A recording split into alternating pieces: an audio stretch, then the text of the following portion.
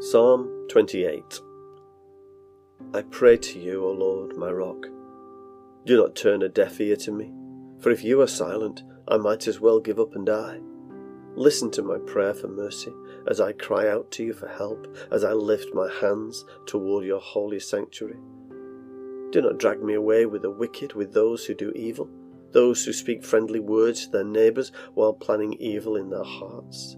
Give them the punishment they so richly deserve. Measure it out in proportion to their wickedness. Pay them back for all their evil deeds. Give them a taste of what they've done to others. They care nothing for what the Lord has done, or for what his hands have made. So he will tear them down, and they will never be rebuilt.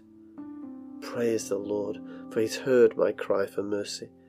The Lord is my strength and shield. I trust him with all my heart. He helps me, and my heart is filled with joy. I burst out in songs of thanksgiving. The Lord gives his people strength. He is a safe fortress for his anointed king. Save your people. Bless Israel, your special possession. Lead them like a shepherd, and carry them in your arms forever.